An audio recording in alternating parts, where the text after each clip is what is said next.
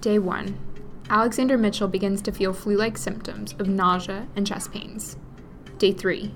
Alexander's condition is rapidly deteriorating. Doctors have placed him on 2 aggressive life support systems, including ECMO, a heart-lung bypass machine that oxygenates and removes CO2 from the patient's lungs when the damage to respiration is so great that lungs are not even functioning. Doctors begin to locate abnormal cell growth in Alexander's lungs. Day 5. Alexander's parents say their goodbyes as Alexander's condition continues to deteriorate. Day 10. Alexander's lungs begin healing after accounts suggested that his only hope was transplantation. Eventually, Alexander will return home. Although his lung capacity is permanently damaged, he has escaped with his life. But what caused this 20-year-old hiking enthusiast to have almost complete and permanent lung failure within days of having symptoms? According to Alexander's doctors, the smoking alternative that is widely marketed as a safer alternative was, in fact, the culprit. Inhalation of these fine, heavy metal particles and toxic products has impacted more lives than Alexander's, and not every victim of vaping escapes with their life. So, Sarah, how many people does this actually happen to? Hello, everyone. I'm Sarah Pinnebaker. Hey, guys. I'm Maggie Nugent. And you are listening to Good Intentions, a podcast that examines how some of the major issues of today stemmed from the best of intentions.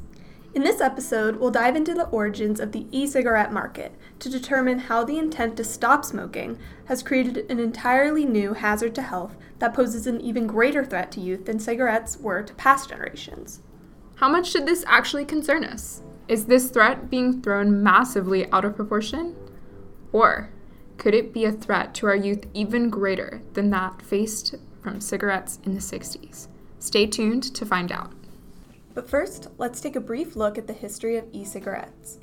Created in 2003, the first modern e-cigarette was developed by Han Lik, a Chinese pharmacist that lost his father due to smoking-induced lung cancer.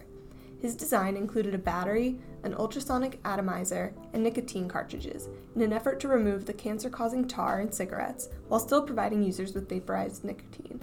The first vapes were designed to be disposable and to resemble the traditional cigarettes that they hoped would help people stop smoking.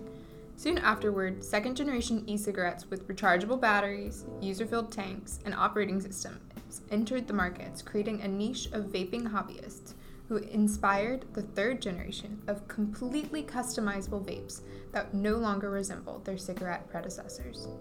Introduced into US and European markets in 2006, the e-cigarette market has grown at a substantial rate, especially in the last 10 years.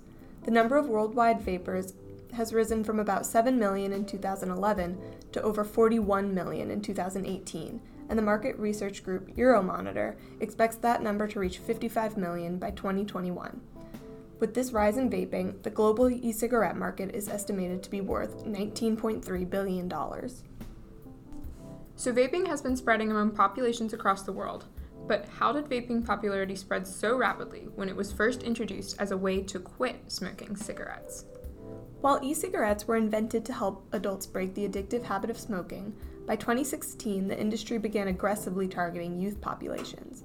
Companies offered high school senior scholarships, organized different music festivals, spent millions of dollars on social media marketing, and began to sell highly appealing flavors in their e-cigarettes.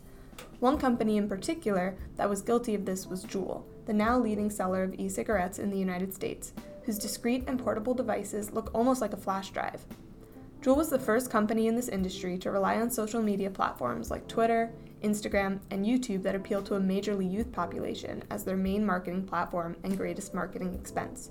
More recently, Juul has faced enforcement actions from the FDA for intentionally targeting youth through advertisements, trendy designs, youth-friendly flavors, and the discreet profiles of their Juuls. Beyond the health impacts of vaping itself, the consensus by researchers at Yale is that vape devices have not been proven to help adult smokers quit smoking, but rather, vaping increases the risk a teen will smoke regular cigarettes later. On top of health concerns associated with vaping, this means that the original intention of Han Lik to stop the use of cigarettes has been completely negated. Vaping increases the number of individuals who use cigarettes, but how many individuals does this actually affect? Well, a 2019 study by the New England Journal of Medicine found that 9% of 8th graders, 20% of 10th graders, and 25% of 12th graders have reported vaping within the last 30 days, and those numbers have risen substantially from 2017, when data showed only 4% of 8th graders, 8% of 10th graders, and 11% of 12th graders had vaped within the last 30 days. As for Juuls, they comprised of 68% of all e-cigarette sales in 2018 and had 8% of Americans from 15 to 24 years old using their product monthly in 2017. How is this not illegal? Well, strictly speaking, it is illegal for e-cigarette companies to aggressively target e-cigarette advertisements towards youth. However, there are few federal restrictions on e-cigarettes, and many companies can find loopholes in laws pertaining to cigarettes since their products don't contain tobacco. Some states, like Michigan, have put in place laws to prevent advertising of vapes as a safe smoking alternative, in addition to completely banning all e-cigarettes products containing characterizing flavors other than nicotine. No wintergreen, no cotton candy, no chocolate, vanilla, or any kind of flavor related to food or drink. In early October, 2 Georgia lawmakers announced their intention to introduce a bill that would crack down on vaping, either by banning the sale of flavored tobacco vaping products or restricting advertising targeted at children.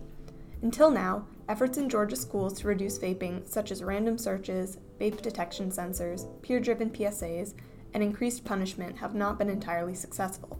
Georgia Department of Education data from the 2017-2018 school year shows that statewide vaping by students as young as 6th grade increased dramatically over the previous year, while cigarette use increased by about a third. So with the known addictions and negative health effects, what makes youth want to vape? One of our teammates, Andrew Allen, talked to 2 Georgia Tech students, Bryce Mathis and Jeremiah Russell, to get an idea. For Jeremiah, it was a couple of factors. How did you start vaping?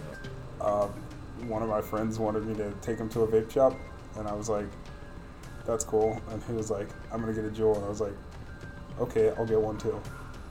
So That's how it started. But for Bryce, it was a short answer. And why do you still vape, currently? Because I'm addicted to it.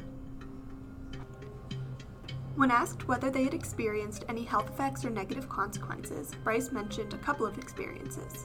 What are the changes that have occurred in your life since you started vaping? You can talk about either the positive or the negative. The only negative thing that's happened so far is that, at one point I had a vape that was menthol-based, or a vape flavor that was menthol-based, and it really fucked up my lungs. But I stopped using it, and then my lungs went back to normal, so I just switched juices and kept going.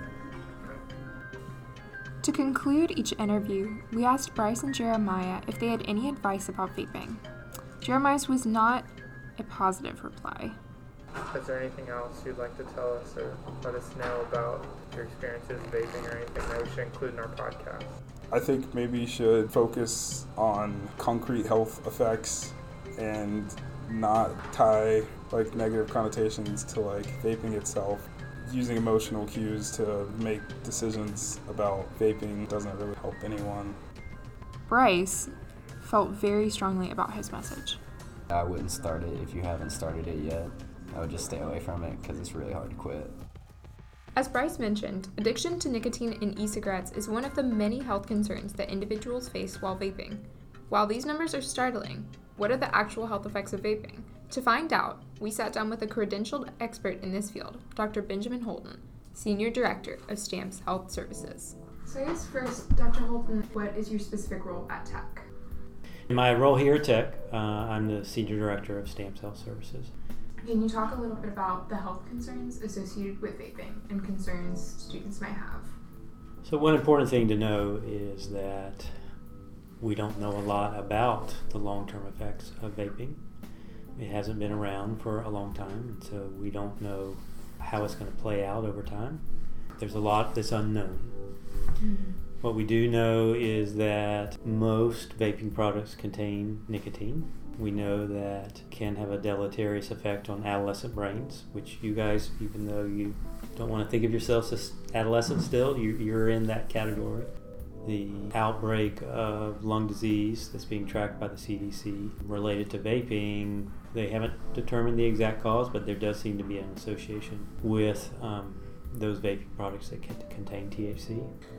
The targeting of youth and rise of health concerns around e-cigarettes that we see today is a mirrorment of what happened with traditional cigarettes in the 60s and 70s.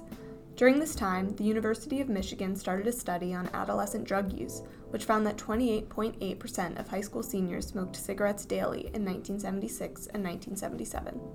Compounding this issue of youth smoking was the fact that tobacco companies were openly targeting young people to become new smokers through icons like Marlboro Cowboy, which a competitor dubbed the greatest appeal to kids, the gnarled, weather-beaten cowboys, the hottest virility, sexual symbol going. Accompanying this fact was that John Partridge, chairman of the Tobacco Manufacturing Standing Company, openly said in an interview with BBC that tobacco companies were prepared to go on advertising their products to young people as long as they were not children. And similar to e-cigarette companies today with their appealing flavored vape juices, tobacco companies would introduce new types of cigarettes to target youth subgroups.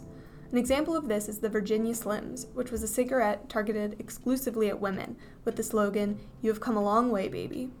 These direct efforts led to the doubling of the amount of teenage women who smoke within 6 years of their first introduction, just like the increases we're seeing in cigarette use among youth today. This increase in e-cigarette use in the United States, especially the increase in use among youths, is something that should concern everyone. While the vaping industry may have initially had good intentions, since then vaping and the health risks that come along with it has grown to be as dangerous and concerning an industry as the tobacco industry was decades ago. What we are seeing today in the e-cigarette industry is a recirculation of what happened in the tobacco industry 50 years ago, not a massively out of proportion threat. Who must be held accountable for these health effects? Is it youth like Alex? Is it the doctors who treat them? Or rather, is it the manufacturers of illness and addiction, companies like Juul, Vuse, Altria, who should be held responsible? I'm Sarah Pennebaker. And I'm Maggie Nugent. And this was Good Intentions. Tune in next week for another podcast that examines how some of the major issues of today stemmed from the best of intentions.